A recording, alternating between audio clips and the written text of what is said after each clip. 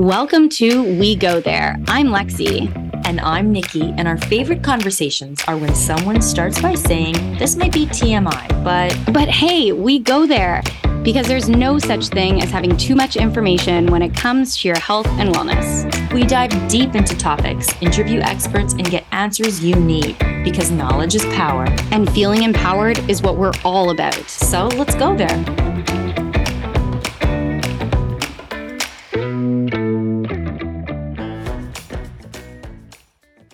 I'm so excited to be here sitting with Anthony Lo, all the way in Australia. So it's 2 p.m. over here in Toronto. It's 6 a.m. We managed to schedule this. So it's a early morning for you in Sydney, Australia. This is going to be a really awesome conversation. Thank you for being here, Anthony. Always happy to be here. Thank you for inviting me, Nikki. It's going to be great. And I just want to give a little bit of context for anyone who is wondering, who is Anthony Lo? What is he all about? What are we talking about today? So I will kind of just give a brief overview and I'd love you to expand. So Anthony Lo is a physiotherapist from Australia. He runs the Physio Detective. And the one thing I love about Anthony Lo, and I'm just going to go off the cuff here, is that you're not afraid to challenge status quo. You are a bit of someone I see as definitely obviously a thought leader in this space, but also you're sort of like, you like to facilitate productive discourse. And that's how this podcast episode came to be. So there was a post that, was a bit controversial that I shared and, you were sort of like, don't agree. And I was like, okay, instead of going back and forth in comments, let's have you on the podcast. And you were like, I'm into it. And I'm like, great. So that's why we're here. But prior to that, I've always wanted to have you on the podcast to talk about what you're so passionate about, which is women's health. Yeah. I generally don't try to go on pages where I may disagree with something. I realize I used to, and then people would just attack me back. And it's like, really? I'm trying to talk about ideas here, not people. But, it often got personal. So I just stick to my own thing and put the stuff out. But sometimes people send me stuff and they're upset. And so, I just raise my voice every now and then and try to be respectful. And I was super surprised because you reached out and it was collaborative, which I really appreciated because I do think that everybody's just trying to help help explain what we see is helpful for people and trying to do the best with the information that we have. So I really do like sharing what I've learnt over the years. And I was that person. I certainly don't claim to be perfect by no means. And the reason why I teach is because it's the best way of remembering things.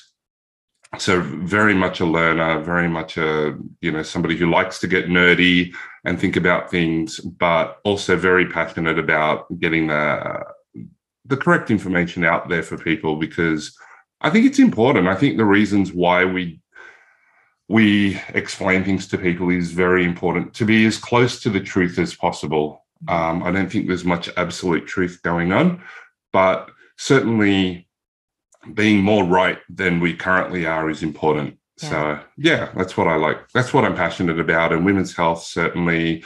I work in sports performance. I work with chronic pain and persistent pain and just your usual normal acute aches and pains and injuries. I love that sort of stuff. So I managed to mix it all in and work at the junction of all of those things. Having done antenatal, postnatal for my whole career, really. So coming up on 26 years, as well as all the other stuff, having been a competitive athlete, as well as, having had or still have pain and all sorts of stuff. So I think all of those life experiences make me a better therapist. Oh, for sure. And I think you're in a way unique in the sense that you are a man in women's health. And I don't know if this has been brought up before, but you deal with, prolapse, diastasis, incontinence, all of these issues. And by and large, this is dominated in terms of the physiotherapists who practice by women. And you are not only a man, but you're also a thought leader as a man. So I think that has also been interesting. And I want to kind of just briefly dive into that because I was thinking about this before our conversation. I've been anticipating this conversation. And I kind of see it as, in a way, you're able to be perhaps less biased because for people who have given birth, like myself, I have a bias towards what has worked for me in my own rehab. And if you haven't experienced it, you're potentially more open to a variety of ways, and you don't kind of lead with, well, it worked for me, so it should work for you. Absolutely. And I'm always very, very careful. I am a feminist. I do not pretend to tell people what to do with their bodies. And in fact, it gets awkward when I have to point out to feminists that they're telling people what they can and can't do with their own body, which again is awkward coming from a guy, right? So, reminding people that it's their body and it's their choice. And, if they choose to do things this way, that's still their choice. Let's not shame them for making those decisions. So I am careful, but I don't think it gives me objectivity necessarily. I think it makes it easier to overcome my biases because I've only watched births and participated that way, not actually felt it inside my body.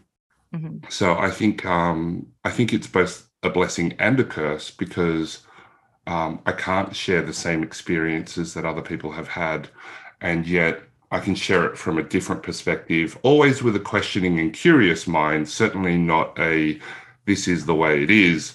I will get a little bit strident sometimes because some things are just like a certain way, like if you told me that you gave birth out through your mouth, I'm going to tell you that 99.99% disagreeing. Maybe it's possible one day, but it's probably not happening. You know what I mean? Yeah, I do. And I want to share a story that I read on one of your blogs that I thought was really interesting about an acronym that you use called SCAR. And I thought this was a powerful way to sort of set the stage so people who are new to you could kind of understand. And I love that you were so humble in that you were like, I have made mistakes with my own clients. So you were describing, and tell me if I'm wrong in paraphrasing here, but you had a client who was in her teens and she had a J-Lo booty, and I'm using air quotes. She had a big booty, and you wanted her to do like a 5-degree correction of an anterior pelvic tilt, like a slight pelvic tilt to reduce the lower back curve. And then didn't she come back just a few years later and she had like no booty? So she had been overcorrecting and probably being hypervigilant about this, but sort of in your brain, it was like just this tiny little thing, but she really ruminated on it and took it too far, and it had a huge impact on her in not a great way. Right? Yeah, absolutely. And it really it highlights just how important words are. And for me, it was hardly anything. Like, it was so inconsequential. The kind of thing that we all do every day when we tell people, just like, it was the smallest change in her posture. But she chased the feeling. That's why I tend to say when I teach now, don't chase the feeling, right? So she chased the feeling of the correction to know that she was doing it correctly. And that's why she kept going way too far than what I was anticipating. She completely took out her lordosis. She had this completely posteriorly pelvic tilted posture. And I had to double check twice that she was the same person because she looked completely differently. And, same height, same weight. She was 18 the first time. I was like, what have you done to your posture? And she goes, well, I did what you said. Oh, no. And let's face it, how many teenagers follow through on the one thing that somebody said to them once, right? And it just highlighted to me, number one, that words really do matter. Even if we think and our intention is good and short term, unless we communicate clearly to people exactly what we mean, there are people that will take it out of context or just run with what it literally means to them if we don't put enough around it. And number two, it's so important to say to people, this is not forever. It's just for now. Yeah. Like, if I found that once I started saying that it's not forever, just for now, it helped people realize that it doesn't have to be like this forever. And when, look, I've done antenatal, postnatal for 25 years. It feels like forever when you're in the trenches. you've just had a baby, you're sleep deprived, you Yep. feel like you're a feeding machine for a baby that doesn't really interact with you very much. You might get an occasional burp smile, but until they get to have some character, it's really tough. And that's why they make them so cute when they first come Well, you out. have Because 3 of them, just people I who do. don't know. Well, 20, 19, and 16 and a half at the moment. So I still remember them though as little babies. And so, it feels like it's going to be forever. And now we're looking down the barrel of, people moving out and finishing school and all sorts of things. It's like, that went really fast. So it's not forever, just for now. And words really do matter. So the concept of SCAR being assuming that people are strong, capable, adaptable, and resilient, not that they're weak and incapable and, doomed to failure. Some people come in and they tell me, oh, it's just going to be like this forever now. And it's like, really? You're 31. Like, no, you can train your way out of this one, It can feel that way though, as someone especially who has experienced cystocele myself. It was minor for those of you who are listening and like, what the heck you're talking about? Bladder prolapse, bronchitis in pregnancy. You're like, I just freaking blew out my pelvic floor. Second baby, 38 years old, on the older side. And then all of a sudden you're like, you catastrophize it, right? And it's this feeling of, and I know this is something that a lot of people come to you, and you have interviewed people who have had much more severe prolapse and who have been told they need surgery and they're dealing with pessaries and all of these things. And it's having gone through that experience myself, I now, and putting it out there for the internet to see, I now get people saying, oh my gosh, like I'm broken. They're very anxious. And of course, you can then develop this pathologizing your fear, this feeling vulnerable, you're weak. And this is the same with diastasis as well, right? And now all of a sudden, and so maybe I would love to dive into the psychology behind that, because I think that is a big one, because we don't, and this is something I struggle with, we don't want to tell people, you're broken, right? We want to avoid the fear, reduce the fear, but we also need to make sure they're not overloading their tissues too soon or inappropriately in the healing period. So like, that's a fine line to walk, I find. I think it's a very fine line. And if we come back to that patriarchal type of system that we work in, it's easier to say, do this, don't do that. And it's very marketing, create a problem, provide a solution. But really, it robs people of empowerment, of choice, and the decision to do what they want. So if we go back to the SCAR principle, for example, just assuming that people are strong, capable, adaptable, and resilient, and then spending our time, instead of doing an assessment to find out what is wrong, also, because that's important to do, that's my job, also come with a view of pointing out all the things that are going right, because it's difficult, especially in the heat of the moment of sleep deprivation and all the rest of it. So many life stresses for young mums, young parents, but especially young mums, because let's face it, us dudes don't do enough to help out. The mental load and the physical load is relatively high. So pointing out all the things that are going right. I always laugh when people are told that, oh, you can't progress from leg slides and bent knee fallouts until you master this. Isolated contraction and then being able to dissociate before we progress you in your exercise. And I think, yeah, but I asked them what they did that day. Well, it's not just boring. They got up, they ran around like maniacs, getting everybody out of the house, ran around dropping kids off and doing whatever they need to do before they came to your appointment or your class, where they're told that they're not good enough to progress past a certain level because they haven't mastered this thing yet. And tut, you haven't done your exercises, so this is all on you while you're still here.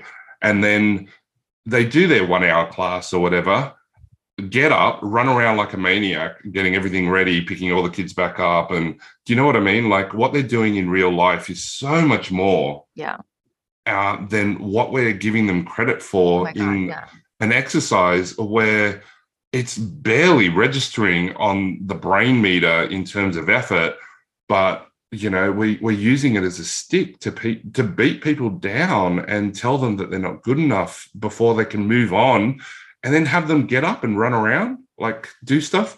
That just does not make sense to me whatsoever. And that sort of thing really fires me up, because it's like, how can you say to somebody that they're not good enough and they're walked in? If they came in on a stretcher and that's the only thing they could do is barely struggle to slide their leg up and down the bed, okay, fine. I totally get it and it's appropriate. Mm-hmm. But wow, if they walked into your clinic, why are we telling people that lying down mm-hmm. and not mastering a party trick, isolated exercises are party tricks? I really think we have to rethink our attitude to that. Yeah, it's very true. I mean, gosh, car seats alone, when you think about the weight of the baby in the car seat, that's like a 40-pound kettlebell. Mm-hmm. You're swinging around, right? Well, and you can't even carry it. Like, let's face it, most people aren't built like me, 6'2" and really heavy and strong. You can't even carry those things at my height and size.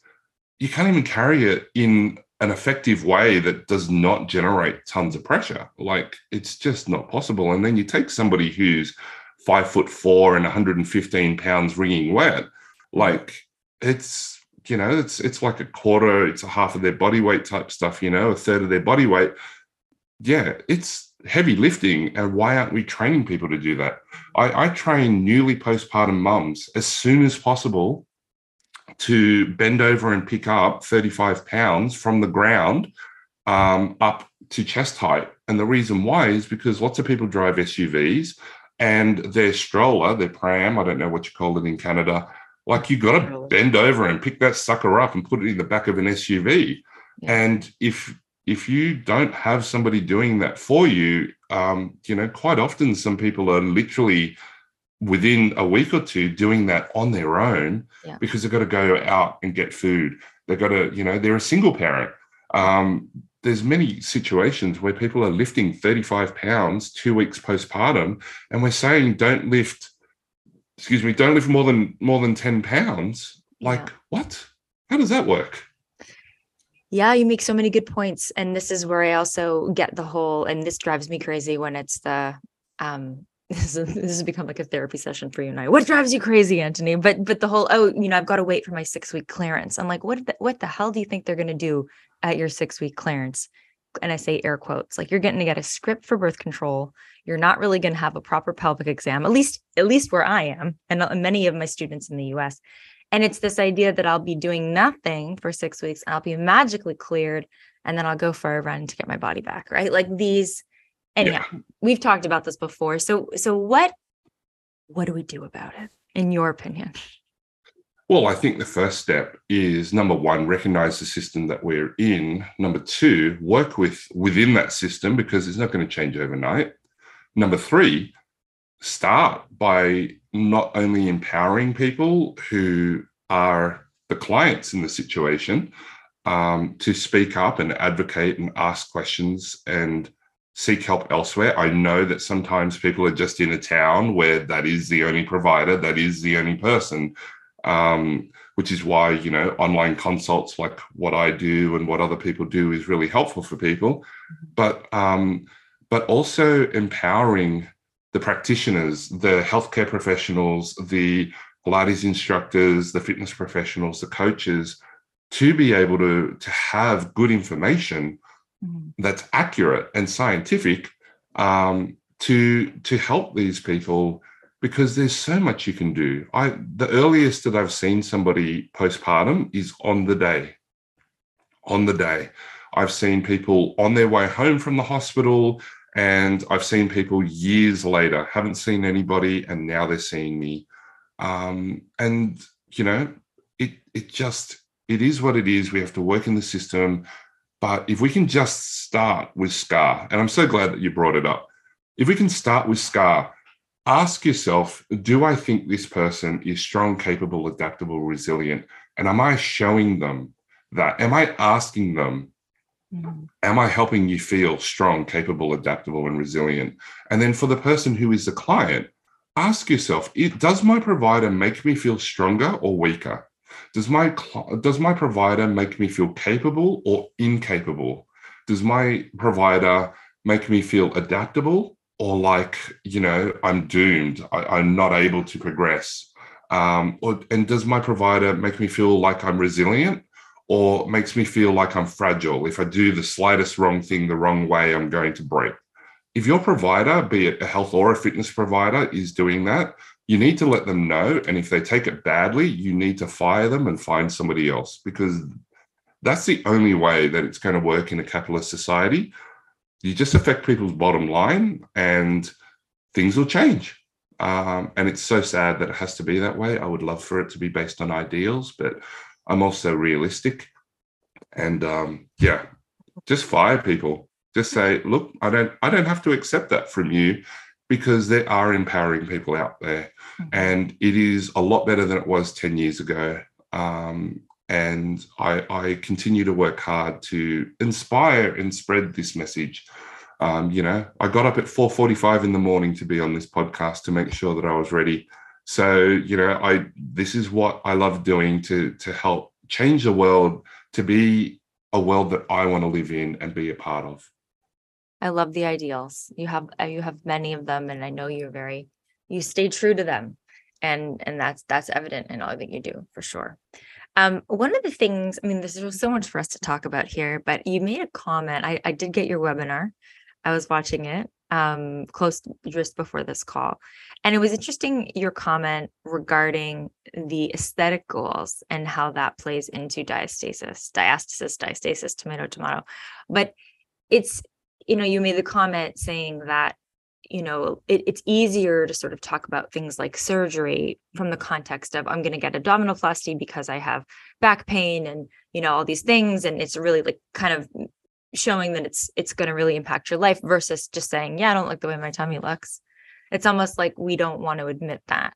So, I think plenty of people that I know do admit it, but probably, if I were to venture a guess, the majority of people would prefer to think of it as more of a necessary thing to improve function than. So I guess what is your thought on having abdominoplasty to improve function versus just about aesthetics? Yeah. Number one, whatever reason people want to have an abdominoplasty is up to them. And if they've made the decision, or they've made the decision in the past, I support it. Like, you're doing the best for you. So that's number one. I won't shame people for having one, no matter what the reason, even if it's erroneous. Like, okay, fine. Because it has the same result. I want to talk about the reasons why, not attack people for making a decision. Can people return to function without an abdominoplasty? Absolutely, yes. Can people return to function with an abdominoplasty? Absolutely, yes. If you follow most guidelines, most of the time, just because of the way that our Western society is set up, along with the fact that, you can't do much in the days and the weeks and the years, in the days and weeks afterwards, for a month or two. It's just hard to pick stuff up. It's hard to even get standing straight, So you need a lot of help. And most of the time they recommend that your youngest is 2 or 3 before you consider doing an abdominoplasty, just so that they can be walking, And so if you're going to wait those 2 or 3 years, at least get strong. At least get strong and functional and show yourself that you can do this. I've seen people with abdominoplasties that still have the same back pain that they had, and they were told that this is the thing that's going to solve their back pain because their core is not intact and all this other stuff, which I don't think is true. And we can talk about the theory why. But also that I've seen people greatly benefit from it and accelerate back to their goals as well. So I'm not against having an abdominoplasty. I think that it's such a sad situation that in today's society, still, if you go to a party and somebody asks you, what are you doing next week? oh, I'm going in for an operation because, my back, I don't want to have pelvic organ prolapse in the future. That's what the physio said. And so then, I have to have this operation to take care of my core. Like, it's people are just going to be really sympathetic towards you, and oh yeah, such a big step. You're taking care of yourself. Whereas if you said, look, I can do everything I want to do now. I just don't like the questions. I don't like how it looks that, I still look a bit pregnant, or I still look a lot pregnant. So I'm having a tummy tuck to sort that out. Like, there's going to be some silent judging going on, I suspect, she's so vain. And I just think that it's so sad that it has to happen that way, because it's still a reason that is valid. It is their body and it's their choice. And if that's what we believe, then that still applies when it's something we disagree with, So yeah, I don't think it's necessary for the vast majority of people. And I will still support it if that's what you choose to do. Yeah. I mean, and obviously there's the difference with herniated tissue and hernia repair versus. Oh yeah, we're talking about diastasis. Yeah, we're not talking. Yeah, just we're not talking hernias. Yeah. And even with a hernia, like lots of people live with a large ventral hernia. It's not a medical emergency unless it gets entrapped, and But yeah, it's still a thing. And I literally saw somebody 2 days ago who had an abdominoplasty. She's going really, really well, and it has not made any difference to her pelvic floor issues whatsoever. And I didn't tell her that it would. We knew that it probably wouldn't. I'd be interested to see if it did help, but it hasn't helped. She needs a separate surgery for that. But she had 3 ventral hernias. Oh, wow. So she had one below the belly button. So the split of the linea alba through there, literally a hole, a hernia there, and 2 above the belly button. So she had 3 hernias. And so she did need that abdominoplasty for those reasons. It wasn't about the cosmetic appearance of it at all. Yeah. And honestly, if you have a cosmetic reason, there's nothing wrong with that. Like That's you right. said, right? Like, do you? There's nothing wrong with that. But we just don't want to be lying to people saying, oh, Exactly. if you go get the surgery, your back pain's going to go away. It's not necessarily going or to. that it's necessary Right. for back stability reasons. It's Right. like, well, I've got people doing more than they've ever done before, and their back pain's improving, and it's probably because they're stronger and moving in all directions, as opposed to what they were doing before. This episode of the We Go There podcast is brought to you by The Bell Method, a fitness company that blends Pilates with pelvic health, creating choreography from science. You might feel overwhelmed at all the abs after baby programs promising to make you bounce back after birth. Or maybe you're feeling unsure of how to exercise in pregnancy and prepare your body for delivery. It can be tough to navigate what information is credible and evidence-based. Women deserve better. I created all of our programs with the guidance of pelvic health physiotherapists, and we continue to evolve our programming to stay current with the latest research. At the Bell Method, we ditch guilt and bring balance to our bodies with programs designed to fit your life stage. We'll help you reduce incontinence, diastasis recti, and prolapse so you feel strong, confident, and empowered throughout pregnancy, postpartum, and beyond. I invite you to enjoy 10% off your first class session with the code WeGoThere10. Visit www.thebellmethod.com for more. And so I was that person too. I was definitely that person too. I just want you to know. And I am Pilates trained. I just ran my course on the weekend just past, the Pilates version of the female athlete for the first time. And it was really, really fun to just, use the equipment and show people just something different. But anyway, sorry, I interrupted you. No. It's a powerful mode of training. It all is. I think cross training is the best, doing a whole different varieties of movement. But I guess I want to get into, there's so much I want to get into. I have my notes here, but the neural system and the brain and the impact that it has on diastasis. And so one of the things I will mention here as like a way of teeing you up is that there can be often a scenario I have observed with students who have unplanned cesarean births, who have scar trauma, they have scar adhesions, they have this dissociation because they didn't have the birth experience they had hoped for, and this can impact the recovery. And I would love your thoughts on what could be some of the reasons, because I'm sure there are a multitude, that a cesarean birth, for example, might make diastasis recovery a little bit harder. Obviously there's the scar tissue, but the impact of specifically of the trauma, and this can obviously happen with the vaginal birth as well. But I'd love your thoughts on that. Yeah, absolutely. So, number one, it's very easy to separate the physical and the psychological from the sociological. So, and we tend to like to compartmentalize things, but I think an experience affects the physical, the psychological, and the sociological, how we interact with other people, and how we grew up. I think all of that just melds in. So that's number one. So in the broader context of what I'm about to say, I consider all of them indistinguishable. That's number one. I wrote a blog about pancakes and omelets, which kind of explains this a bit more.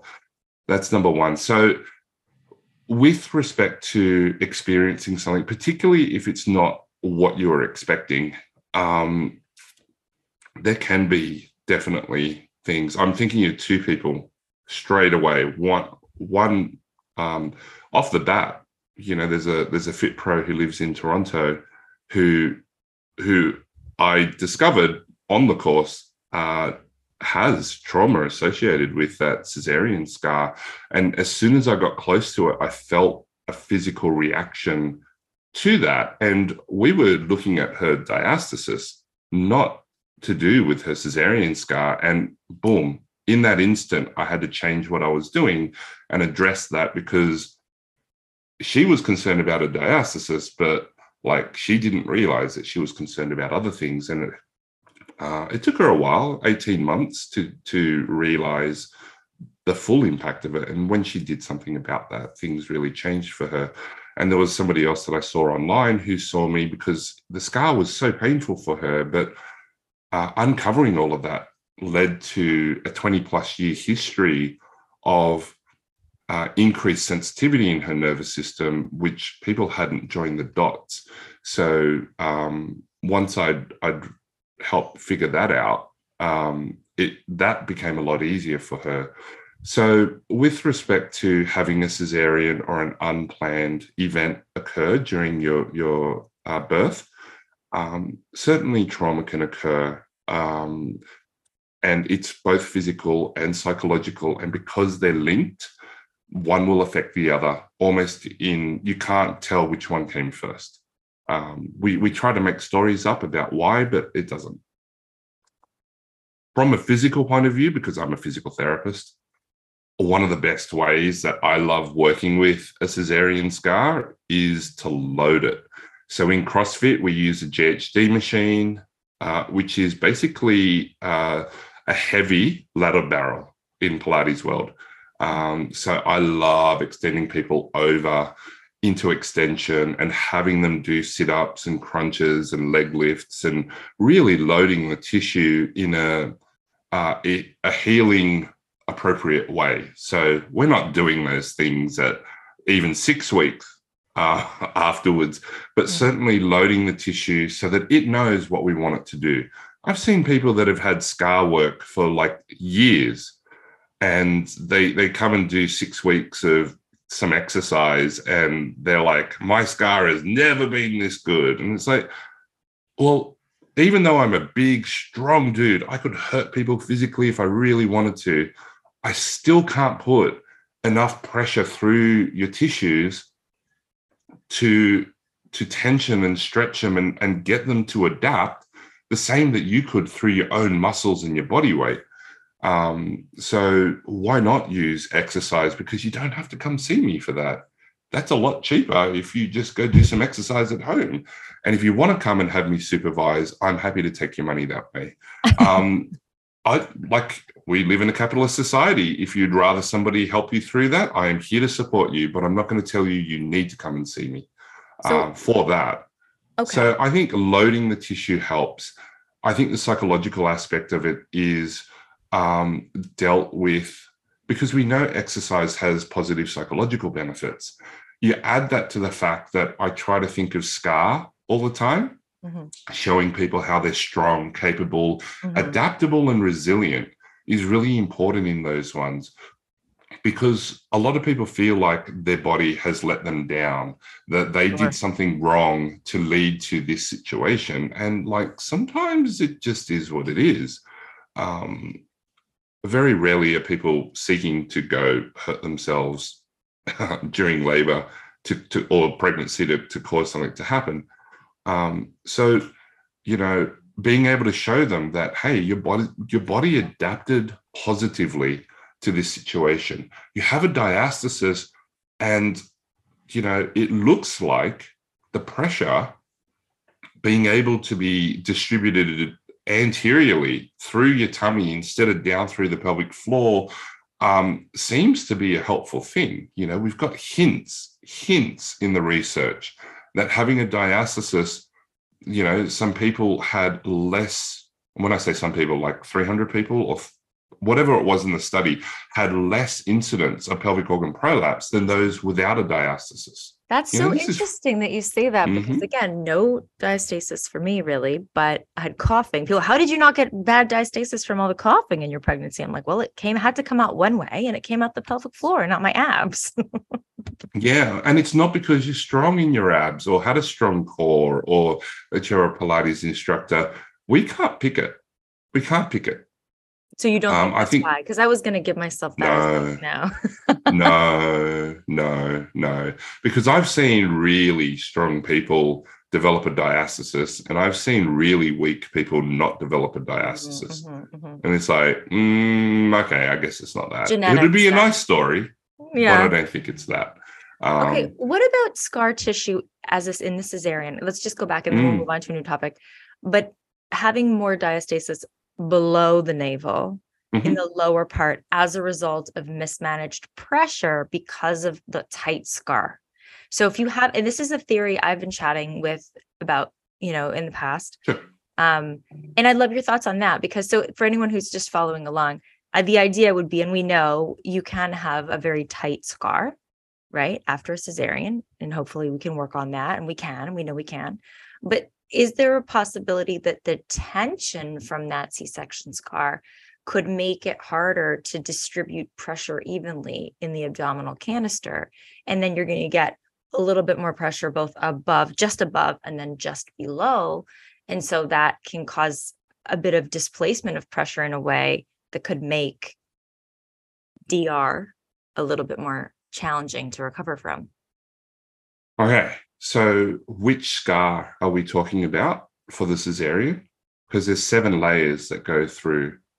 Yeah, the whole thing, because we're talking about the internal on the uterus as well as more of the fascial layer and skin. Cool. Okay. So yeah, look, if you have a canister and there are more rigid sections in the canister than others, then yeah, pressure will go to other places.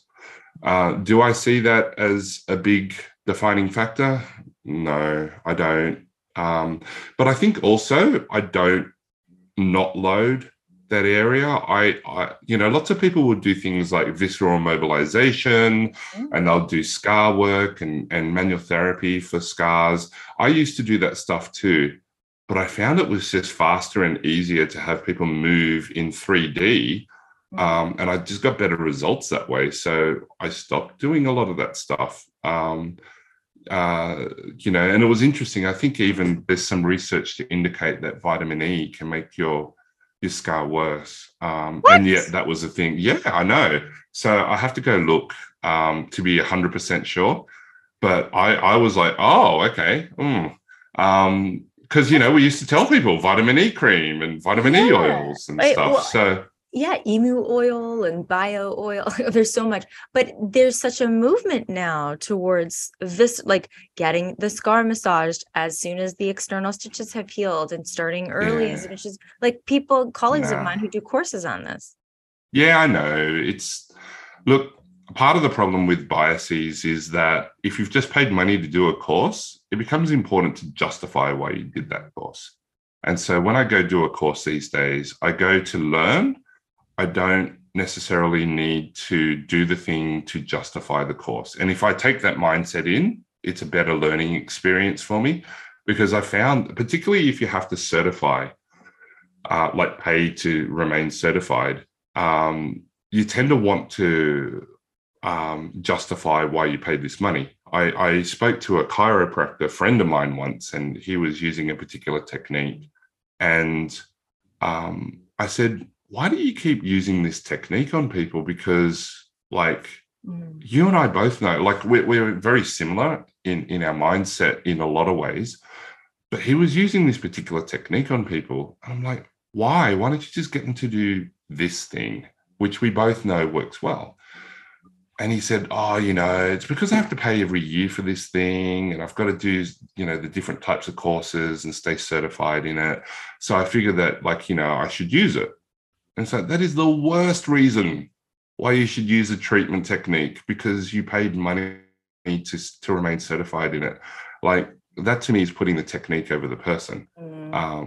So yeah, I don't think visceral manipulation is necessary. It feels nice, and if people like it and they want to do that, that's cool.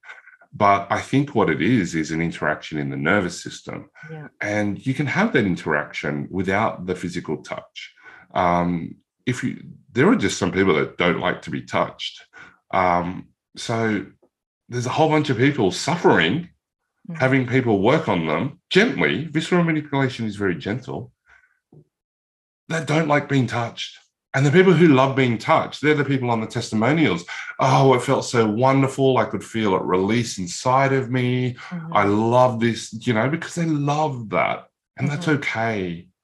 But it's not necessary. If you move in 3D, we know that exercise is really good at moving the visceral pump, right? So all your internal organs up and down and in 3D. So if you're moving in 3D, your organs will move in 3D. And so the scar tissue will heal in 3D. So it's possible that it could work for some people, back to the scar massage. 100%. So it's not to say, so I don't want people to listen to this and go, oh, well, I shouldn't bother. It might really help you, but you're saying it doesn't necessarily help everybody.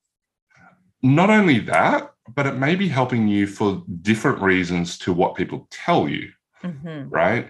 Sometimes it's just because you like it, and it is okay for that to be the reason, not because I'm breaking up the cross linkages and things like that. All of that stuff I think is I'd say that it's on dubious scientific footing, that sort of stuff. So if you like it, the most plausible reason that I've seen out there is that you have a positive effect on the neural system, and my neural system connects positively with your neural system through touch, and it's a positive experience which leads to positive adaptation, which is fantastic. And there's nothing wrong with getting massages. There's nothing wrong with using different mediums, so creams or oils or whatever. We try to stay as scientifically current as we can on what's in them, but just olive oil is going to be no problem, and then it's really important, I think, to be able to touch and reconnect to your abdomen, to your perineum. Just sometimes the brain needs extra help with that. So 100%, I have no problems with people feeling their scar, massaging their scar, or having a therapist do that, be it in the perineal area or on the abdomen. But I don't think it's essential. There's lots of people who haven't had it and are totally fine from it. Yeah. No, it's interesting. And I think what you're kind of getting at here is with the neural system is that things can work, but sometimes for reasons other than what you think. So if you're saying it's not actually reducing scar adhesions, but perhaps it's reducing a protective response, a guarding response in somebody, if all of a sudden they can tolerate touch in their scar, they can tolerate, it becomes less sensitized. And that then gives them more of a feeling of empowerment when they approach exercise. Yeah, if you feel better for having that treatment provided by whomever, then yeah, that's great. I've taught, in inverted commas, visceral manipulation to partners before. They're not grabbing anybody's organ. They're just using a gentle, caring touch that I've taught them how to feel. So, I translate it. We talk about the draw and where things move and how that works. And I've just told them, like, to put your hands on and move in different directions. And the easiest direction it goes to, go over that way and just hold it for a while. They're not grabbing any organs, and they get the same effects. They go, yeah, I know it works because it feels the same as when other people do it. It's like, cool, and how can that be when I can take somebody who's untrained, spend 5 minutes showing them how to do it? Dude, literally, usually a dude, right? Usually just puts their hands on there going, how long do I have to do this for? And then the person feels better. And so interesting. It's fantastic. So I love these conversations. So I am not someone who teaches courses on scar massage, but I can see where people would get pissed off at you who do. Oh, yeah. Well, the thing is that they always point to the results, but it works. Yeah, and it's like, I never said it doesn't work. I'm telling you that it probably works for different reasons. Okay. All right. Let's move on to something that is a bit, I don't know if you've spoken about this on a podcast before, but the impact of gestational diabetes as a risk factor for diastasis recti. Yeah, because this is research, so people don't know that there has been shown that if you have gestational diabetes in pregnancy, it is considered to be a risk factor for developing more severe diastasis recti. Yeah, I think it's early days. I think it's important to collect this information. All pregnancy research tends to be correlative, not causative. So we will never go and give somebody gestational diabetes to see what happens to their diastasis. Like, that would be unethical, and I do not support that. I just want to be really clear. Thank you for that. Yeah, of course. But then, okay, what are the reasons why? Is it because of the size of the baby? Is it to do with the genetics of things? Is it to do with the biochemistry, the blood flow? Like, we still don't know why. We just know that it's associated with it. So, what do we do with people with gestational diabetes? Usually the traditional approach is we modify their diet, we try to iron out their blood sugar, and we encourage them to exercise, which is kind of what we do anyway with most people, right? Like, you see somebody as a client, like as a coach, you would look at their diet, you would look at their activity, and you would make sure that any medical issues were managed. Like, to me, the management is still the same. What does the knowledge advance for us in terms of assessment and management? I think being aware of it, and for those of us who want to see what's going on there, I think that's important. But also, I know that at least in Australia, and I'm not sure about Canada, but I'm assuming so, gestational diabetes is one of the things that medical professionals look out for. Unless you're remote or you don't have any medical care in your life, being able to say to people, okay, be sure to look out for these things. But apart from that, like, what are we going to do with that information? How does it change things? I guess how can you and I, as physios and Pilates instructors, how can we change what that means for people? I've seen the healthiest people get gestational diabetes and the unhealthiest people not develop it. Totally. I mean, I failed my first gestational diabetes test, and I'm I would consider myself to be a fairly healthy individual. But so Mm-hmm. this is important, right? No shame, no guilt associated with that. But I'm Mm-hmm. curious about potential inflammation. Does it impact collagen fibers? Like, and I don't think we have that information yet, but I guess I'm curious about this whole concept of collagen. Like, one of the things I say, and it's just because we know it's not going to hurt. It's like, go put some collagen in your coffee or your smoothie, and increase your vitamin C to improve collagen synthesis postpartum. Like, just, it's not going to hurt you, right? Like, feed yourself, nourish yourself. Is it going to actually make it to the linea alba? I don't know, but it's not going to hurt. Yeah. I am I allowed to mention my podcast? Of course you are, and I hope you're going to invite me.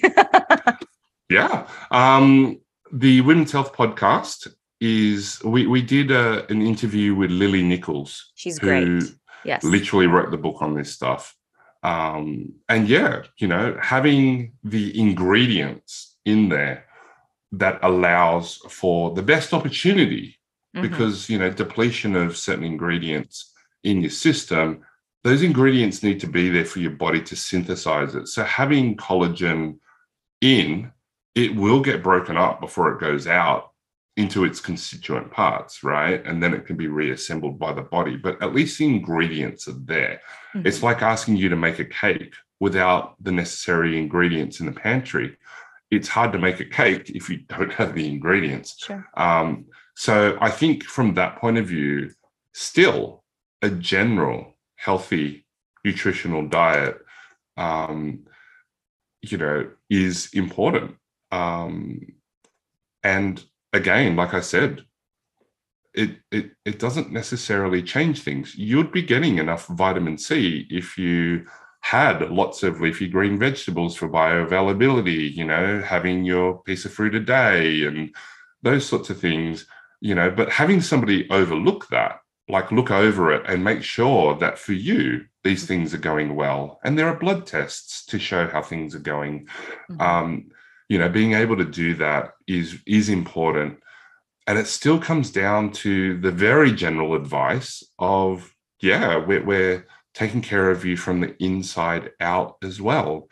So making sure what goes in is healthy for you and helpful for you. Right.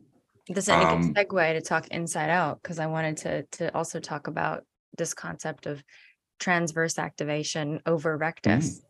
And, yes. And so, noticing that when you look on an, ultrasound, that obviously the muscles are going to be pulled in different directions, depending on if you're firing transversus, which is the deepest layer. Again, I'm explaining this for people who are listening.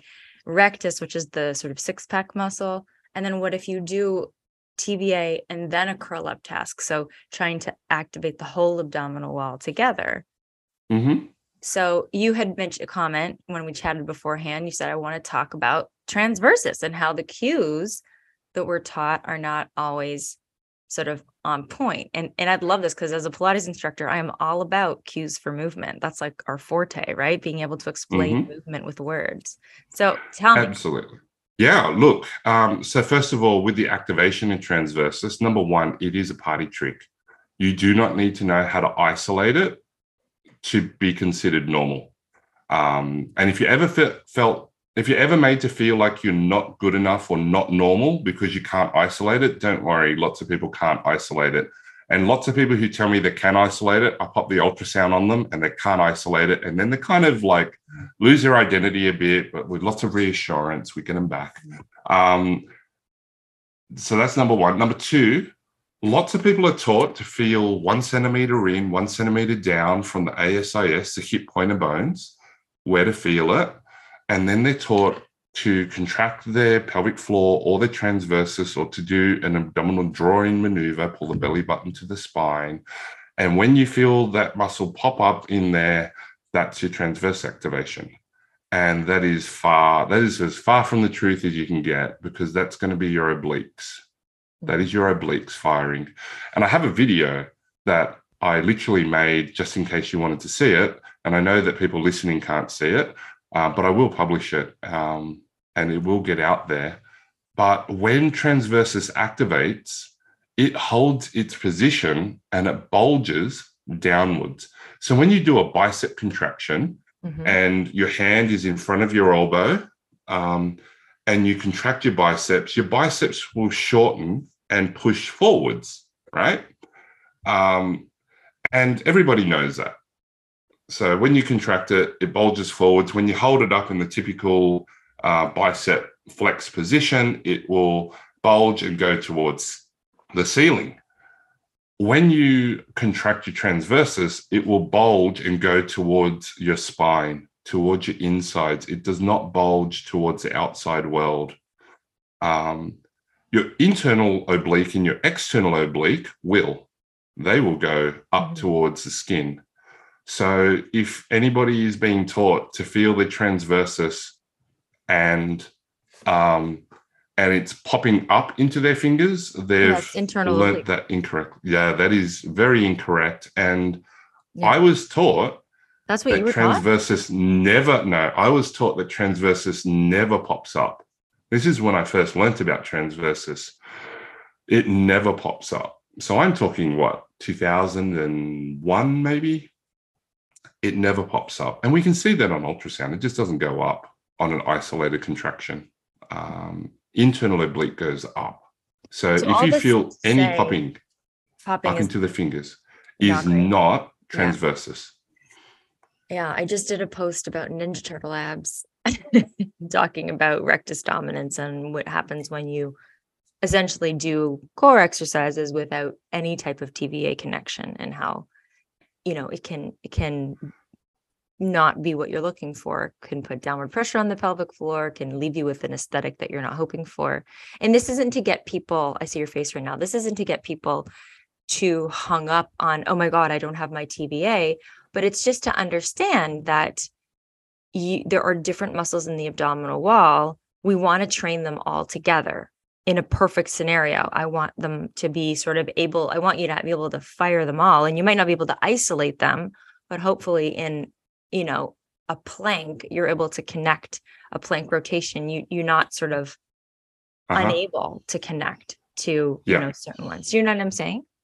I do know exactly what you're saying, because that is the most common thing that I've heard out there and that I got taught and disagreed with. The whole idea is that TVA is supposed to work. And, the whole core stability thing showed that there's a delay in your transversus abdominis. So if you pull out your phone and put on the stopwatch function and you try hit that button as fast as you can, 0.08 is 80 milliseconds. That is the delay of transversus. And I have to remind people that it's a delay of transversus that we're seeing. 0.08 on a phone stopwatch is extremely fast. You can do it, but you have to practice. And that difference is a difference between people with low back pain and no back pain. Literally that fast, the delay. The timing, you're saying the timing of it. So they perform a movement and the TVA doesn't engage in enough time. 0.08 of a second delayed compared to people without back pain. It's extremely fast. It's literally that fast. You wouldn't notice it with the naked eye.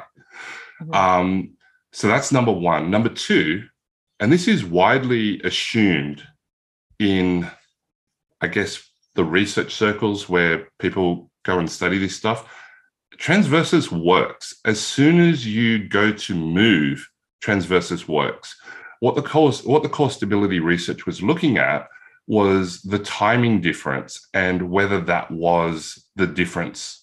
And so then we started cueing people for isolated transversus, thinking that we're going to wake it up or pre-contract the transversus. This is where the pre-contract the transversus comes in, right? Blow before you go. Pre-contract the transversus. Yeah, all that sort of stuff, right? Julie Weave stuff. And you don't like the blow before you go, because I say it all the time.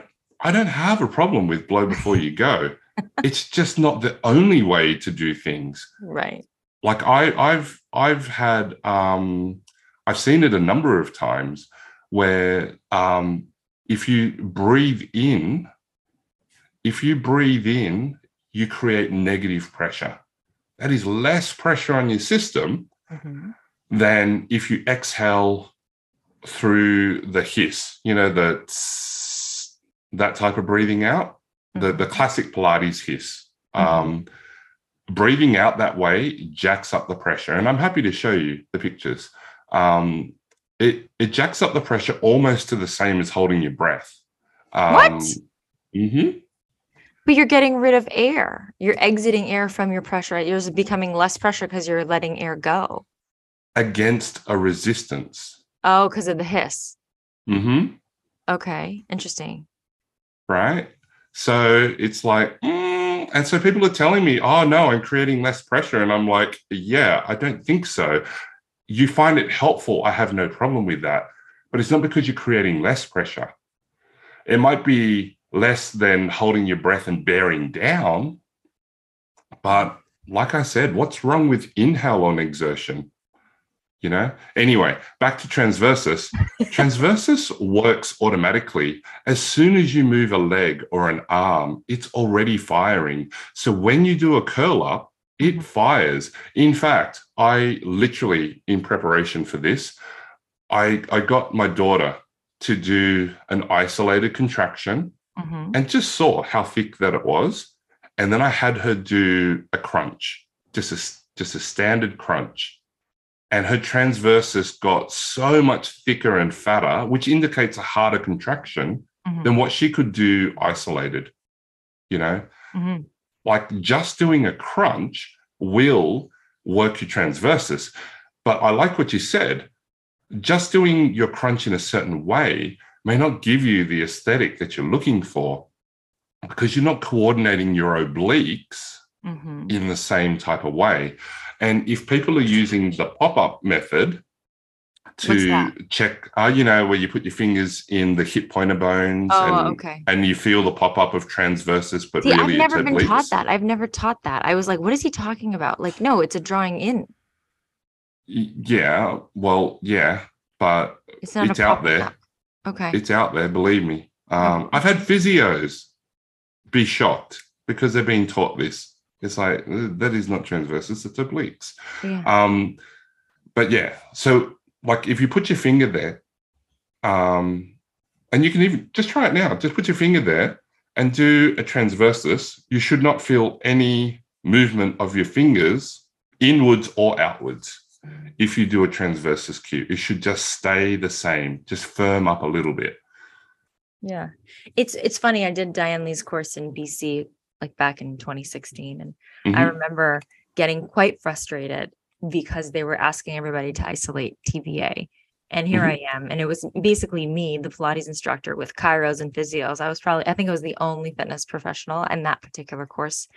And she's like, okay. And it was just so subtle. And I'm like, look, if I can't get it, how the hell are my clients going to get this? Like, this is so, you get to be very, it can definitely make you slip up and think, oh, well, if I can't get this, then I can't get, you know, and of course I just sort of rolled my eyes and moved on. But like, it could definitely mess with somebody's head if they think that, oh, then I can't isolate TVA, so therefore I'm not ready to do X, Y, and Z. And here's the thing. That is sometimes the only thing that people can do that gets them out of their cycle of pain or dysfunction.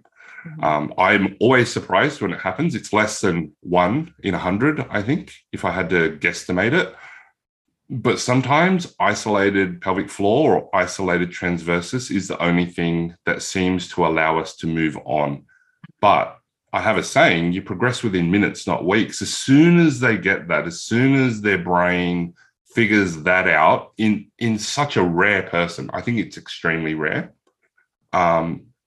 we're able to move on literally within minutes. And if you think about it, core stability is about having the ability to control every segment of your spine.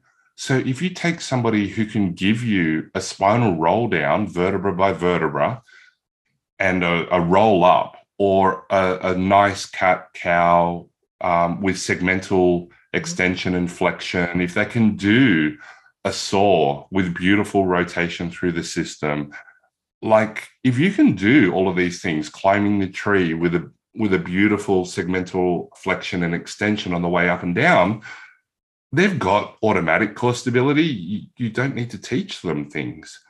it's the people with blocking movement that you're trying to teach segmental movement. So teach them segmental movement, because controlled segmental motion is the result of having core stability. Now, if you don't see what you want to see, then try other things. And the very rare person may need to do an isolated contraction for minutes, not weeks and months, to be able to learn a different pattern. Lexi here. Okay, so let's shift to another under the radar, not so hot topic for a minute. Body hair. Everyone's got it, but a lot of us want to live smoother. Am I right?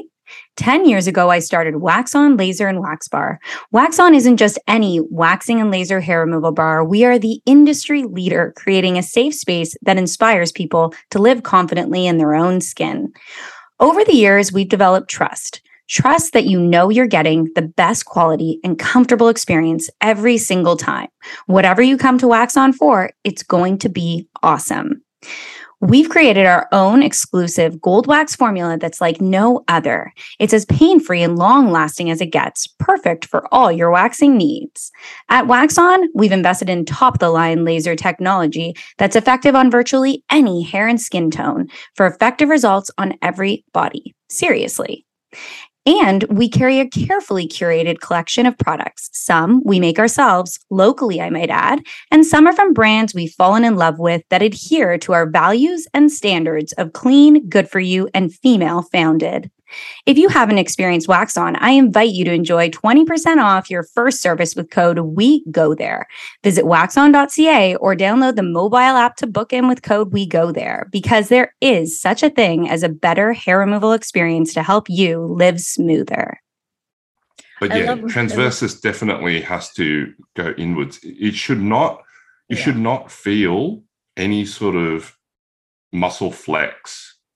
And only subtle, like there is a subtle firming that most people can't feel, just because they don't have their hands on enough people. I'd say that manual therapists may be able to feel it. And I've had physios go, I can't feel the difference, because it's super subtle.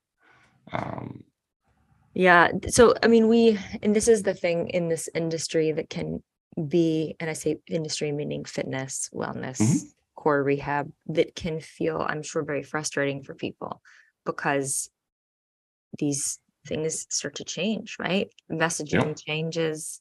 You know, we were saying, oh, you've got to do this first, you got to do that first. And what I'm hearing from you, having watched your webinar, is that the hypertrophy of rectus is key. So training, you have to train the six-pack muscle. And not that long ago, there were literally articles in the newspaper, and I know the people who wrote them, who were saying crunches are the devil's work. Never do crunches. Your prolapse is going to get worse. And so now it's like we had this whole movement, even at Stop Pilates here with the headquarters in Toronto, of flexion-free core classes. So the whole class would be branded as, oh, it's flexion-free, because of people who don't want to do flexion because they've heard that it might be bad for their spine, or it might be bad for their core, their diastasis and whatnot. And so now it's sort of like we've moved from that pendulum to all core exercises are good core exercises. It just matters how you do it.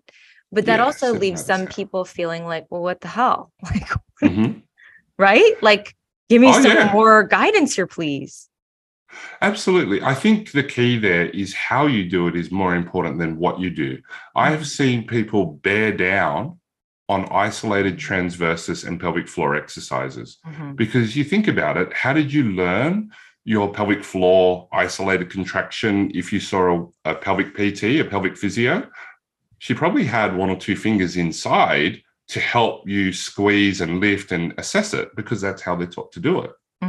But then you go home, and unless you're practicing with your own fingers inside, you don't have the same kind of feedback. Because, I don't know, somebody with their fingers inside you is kind of a really strong biofeedback. So when that's taken away from you, you go chasing a feeling to feel anything down there, particularly if you've just given birth recently.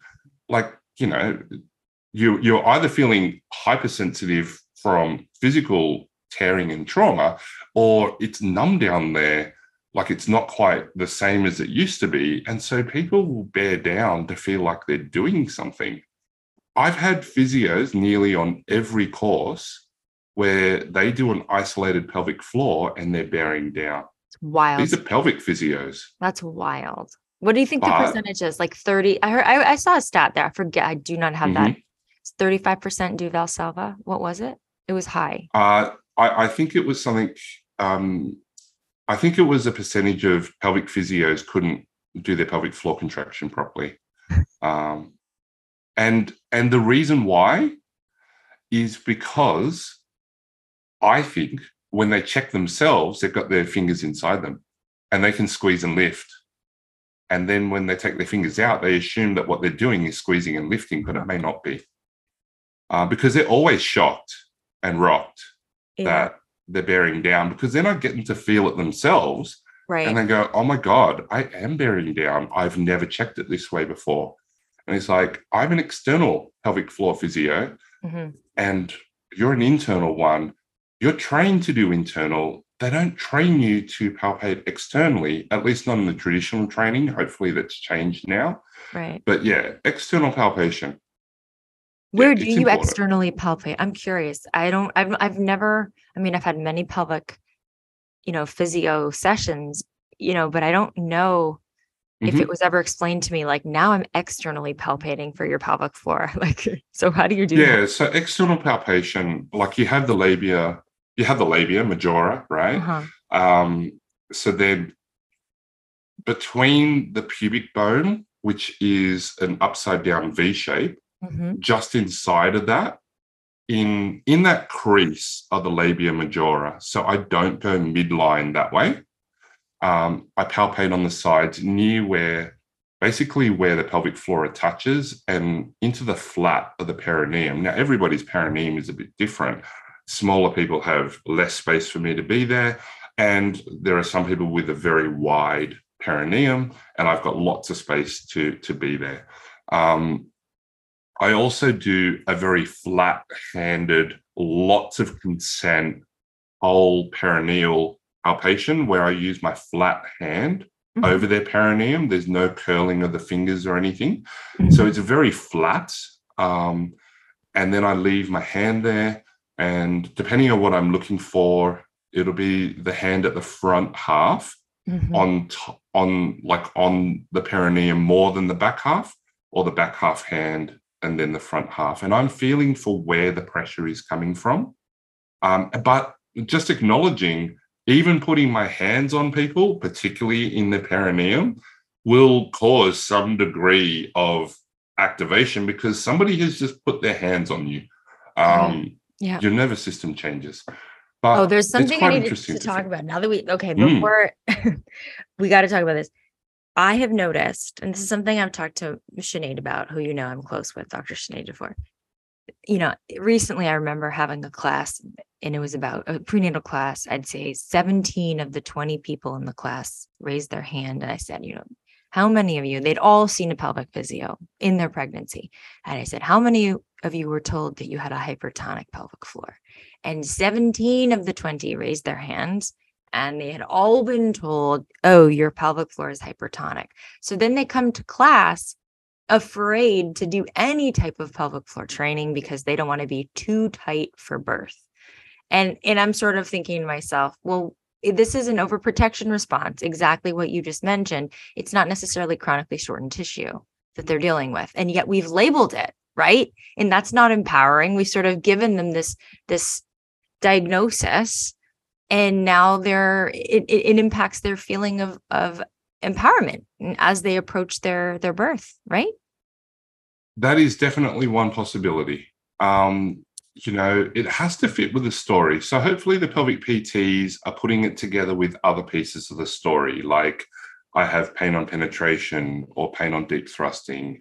They have difficulty urinating or initiating urination. They have, they have difficulty putting a tampon in. They have difficulty with pelvic exams. Like, it's very, very painful. The doctor can't get the speculum in. Like, all of those things as well, I would be expecting to hear if I was to even hint that they may have an overactive pelvic floor. But if they don't, it's like maybe they just have higher tone than others. You know how there are some people walking around, both male and female, and it looks like they're just flexing all the time. Like they just look shredded and their abs are just amazing. And I assess these people and no, they're not chronically contracted. They just look like that. And then there are other people where, let that go. And then it all comes out. And they've been holding on to it to look like these other people who aren't even holding on. Like when they sleep, which is when you're definitely the most relaxed, they still look like that. It's like,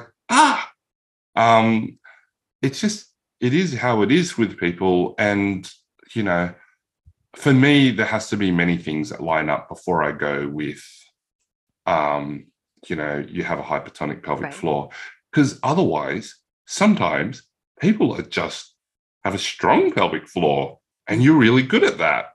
And I know that I'm a stranger and I'm putting my fingers inside of you. And maybe that is a reaction to that, because who signs up for that and goes, oh, I'm so looking forward to my first pelvic PT session. Never had this before. I know they're going to put fingers inside of me. Like, I'm going to guess that very few people are going excited for that, unless they really need the information and that's what they're excited about. But most of the time, the pelvic PTs tell me that, we don't have to do an internal examination on the first thing. And like they're changing the narrative around that, which is great.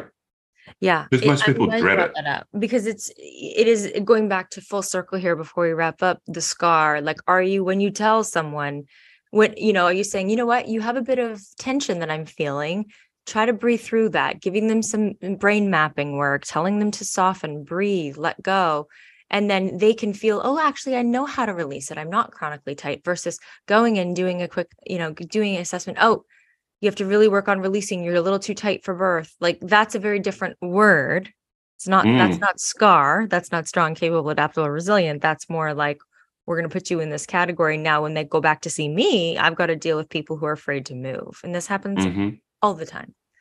Yeah. And, these people that are afraid to move, I tell you what's really good for people who really do have overactive pelvic floors, deep lunges, deep squats, full range of motion and distraction.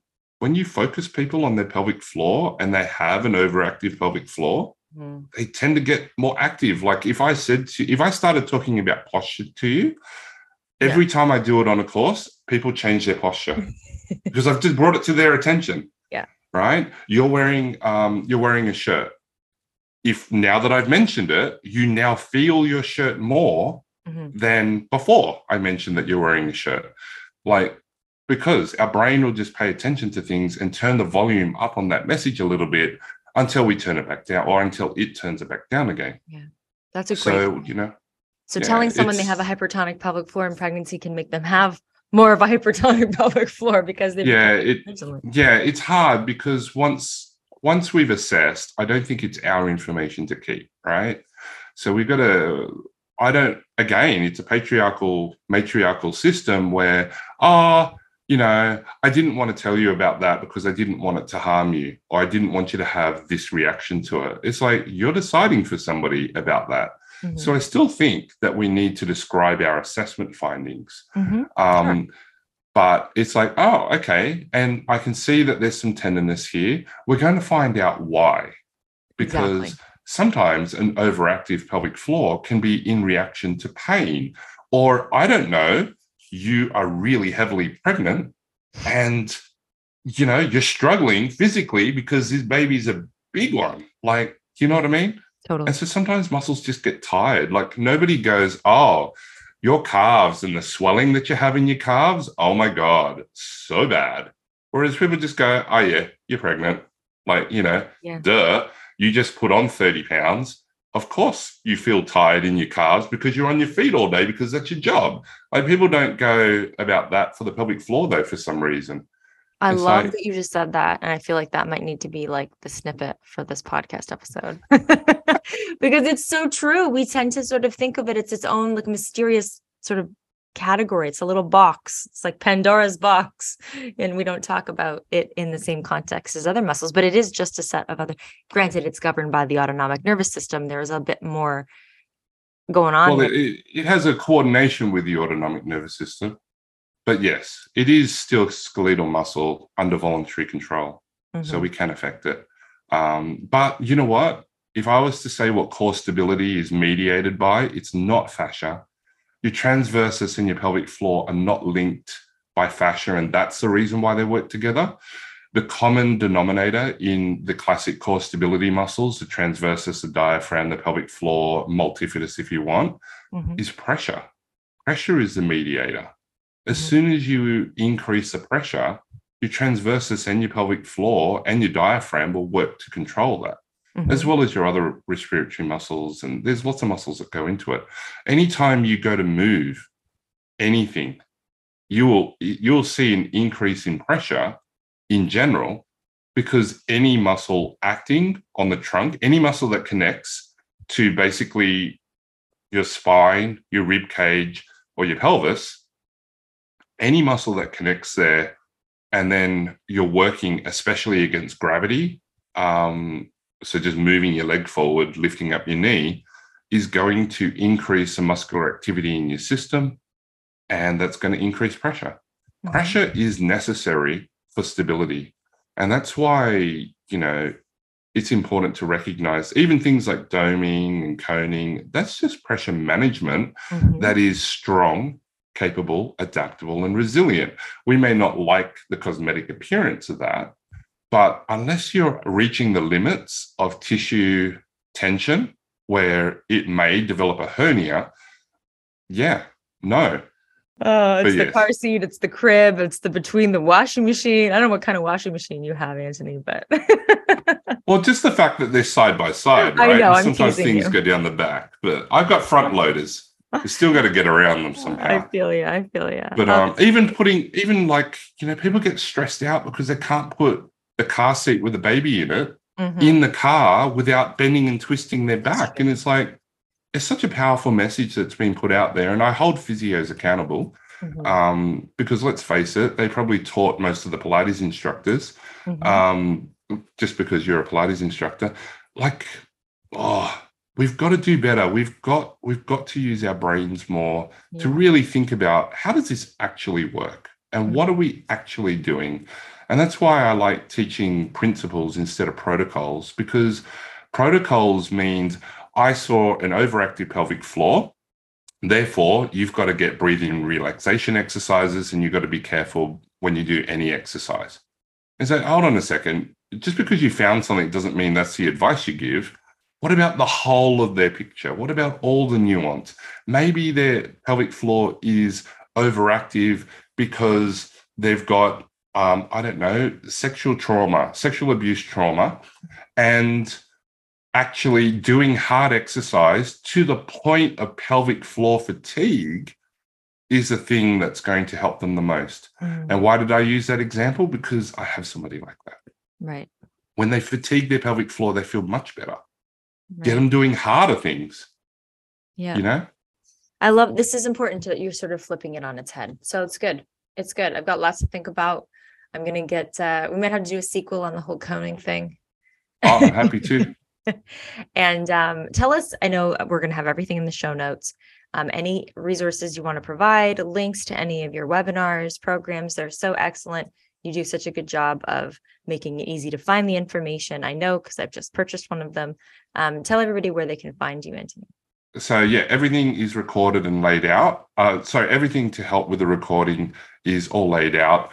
And otherwise, AnthonyLowe.com and follow me at Physiodetective on Instagram is the easiest. Fantastic. And I hope to see you this March in Toronto. We're going to work on that. Yeah. Get me there to Toronto, and I'd love to see you there. Be awesome. Thank you again. Thanks for having me on, Nikki. Bye.